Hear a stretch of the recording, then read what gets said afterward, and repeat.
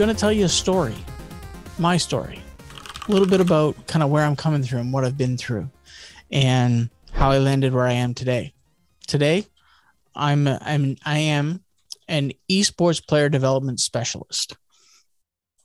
And I've used my 25 years in pastoral ministry as that entry point. So I think some of you might find this interesting. At least I hope you do anyways. So let's start right back at the very beginning.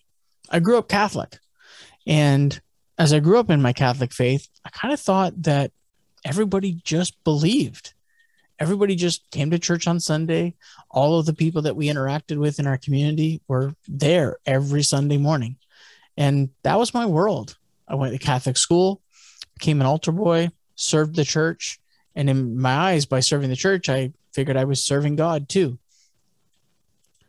And as I grew into my teen years, I never really became overly rebellious, so to speak. But when I was 16 years old, got into a little bit of trouble, went away for one of these Catholic youth retreats, and I had an existential moment with God where I truly felt that God connected with me.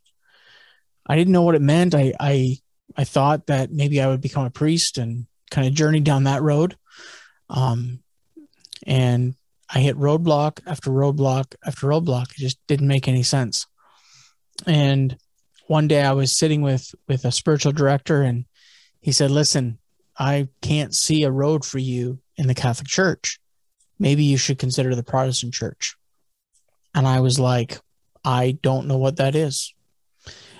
Frustrated, lonely, lost. I basically applied for college at the last minute to do what my dad does, graphic design and graphical engineering.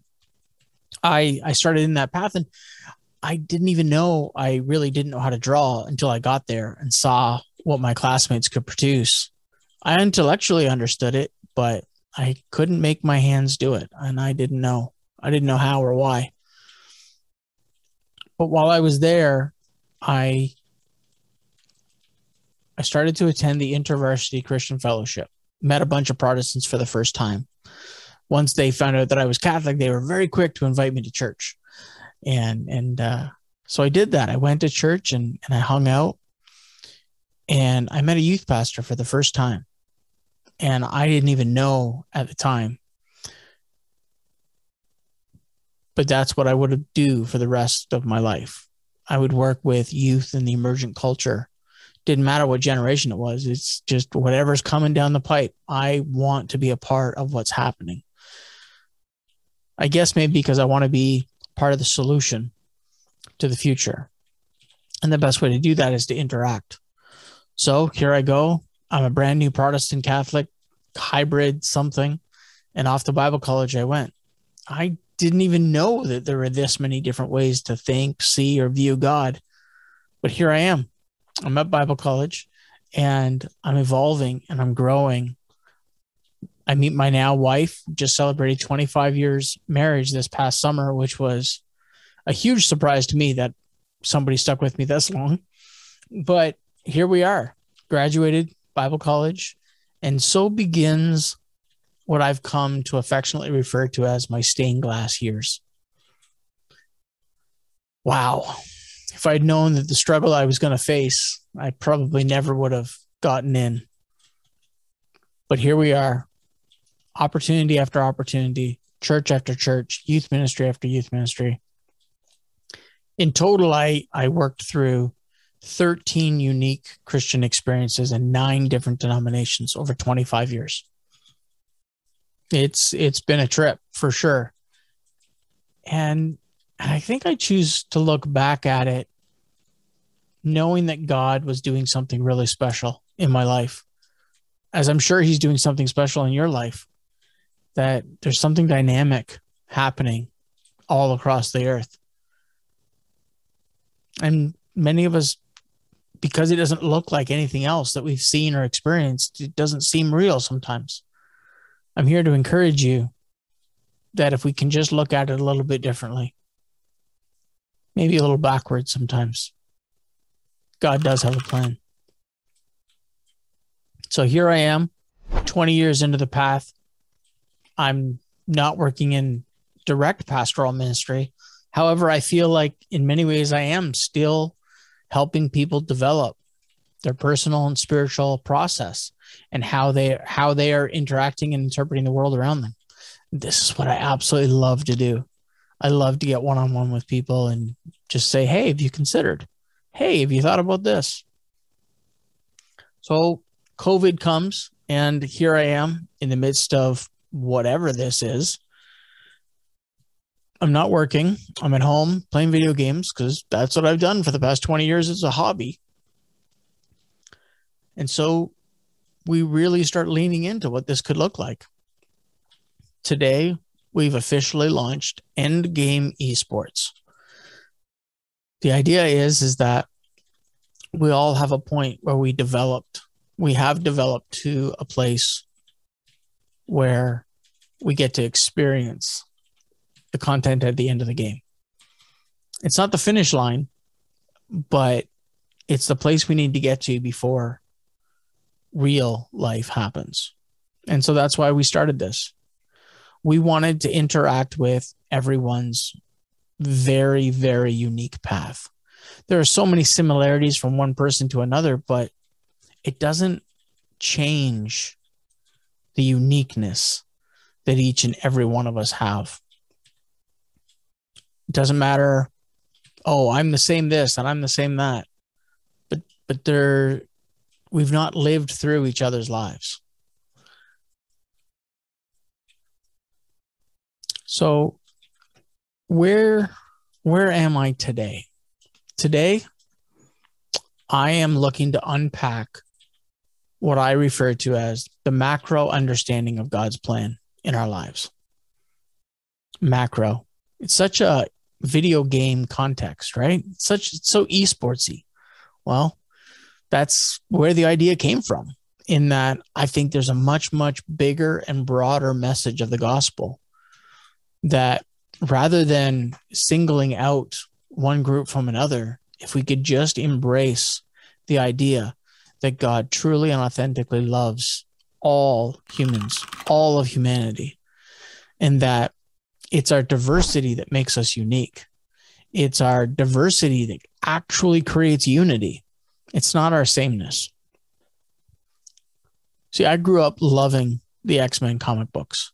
I collected comic books right up until I was an adult, and there was a terrible accident in our house and I lost a collection.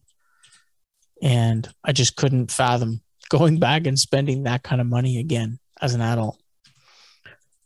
But my favorite comic book was one of the early X-Men, the new generation X-Men, the Silver Age, where we see Angel for the first time.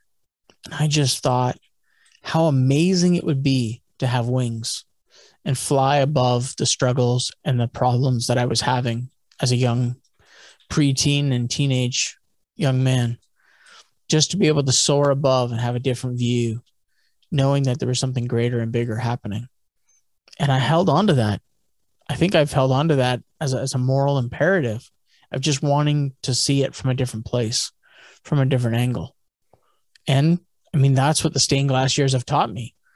They've taught me that not only do many people think differently, but we need to think differently. We need to see life from multiple angles in order to truly get an authentic perspective. And I think church, my hope and my prayer is that church is always growing and evolving and changing, even though we've gone through some very, very difficult years. And I'm not going to get into theology or theological perspectives, but I do think there's a difference when we are working through a church-based mission versus a familial-based mission. And to sum that up simply, we think of the car and an engine in the car. For years and years, the church has been the car, and the engine has been you, the people that come to church on any given Sunday.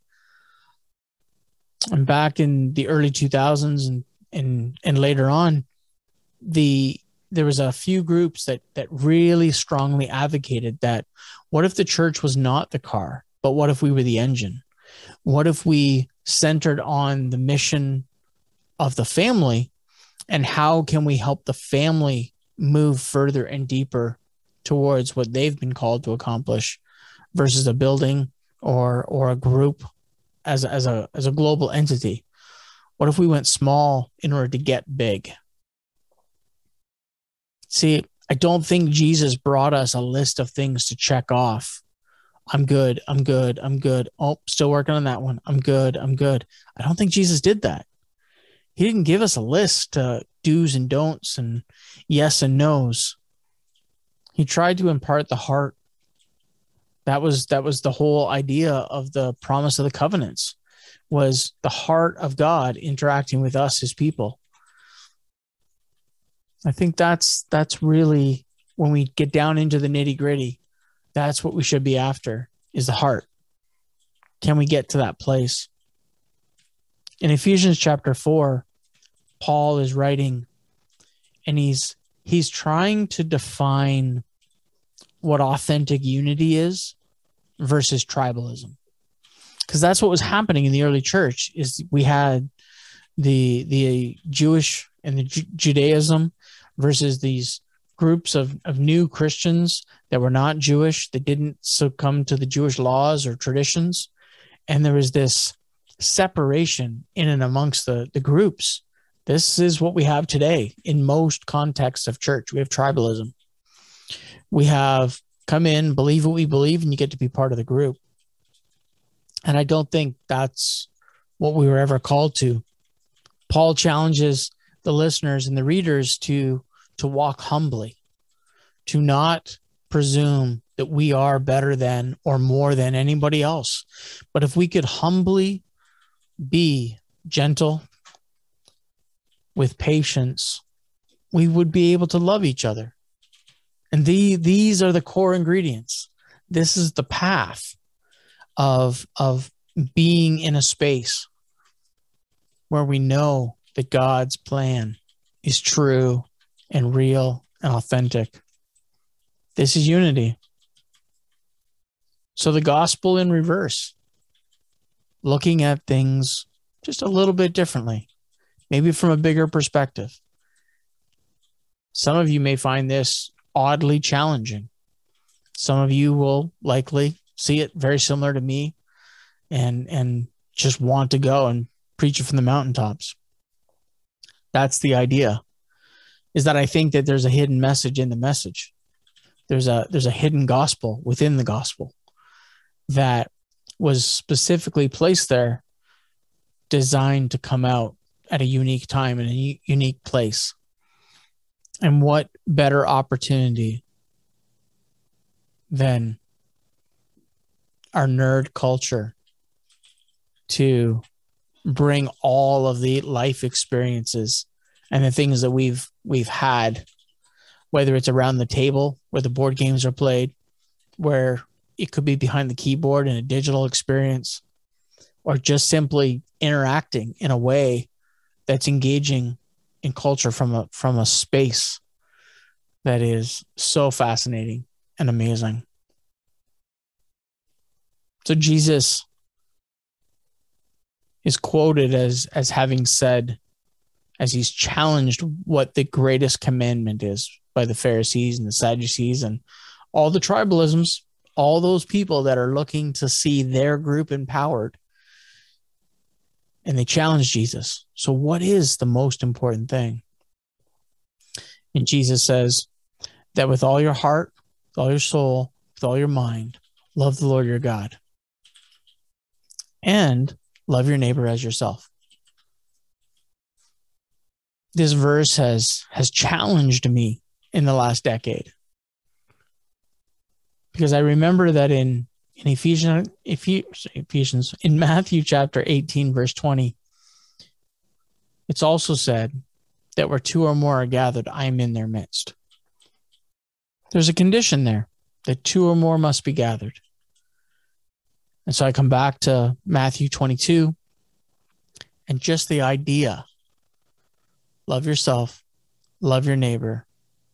Then there's God.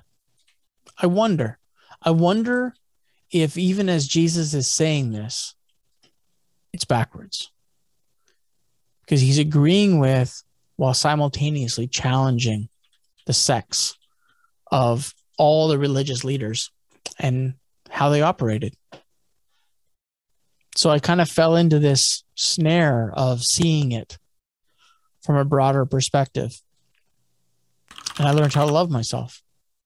I learned how to look in the mirror, even this camera, and say to myself, I love you. I love you.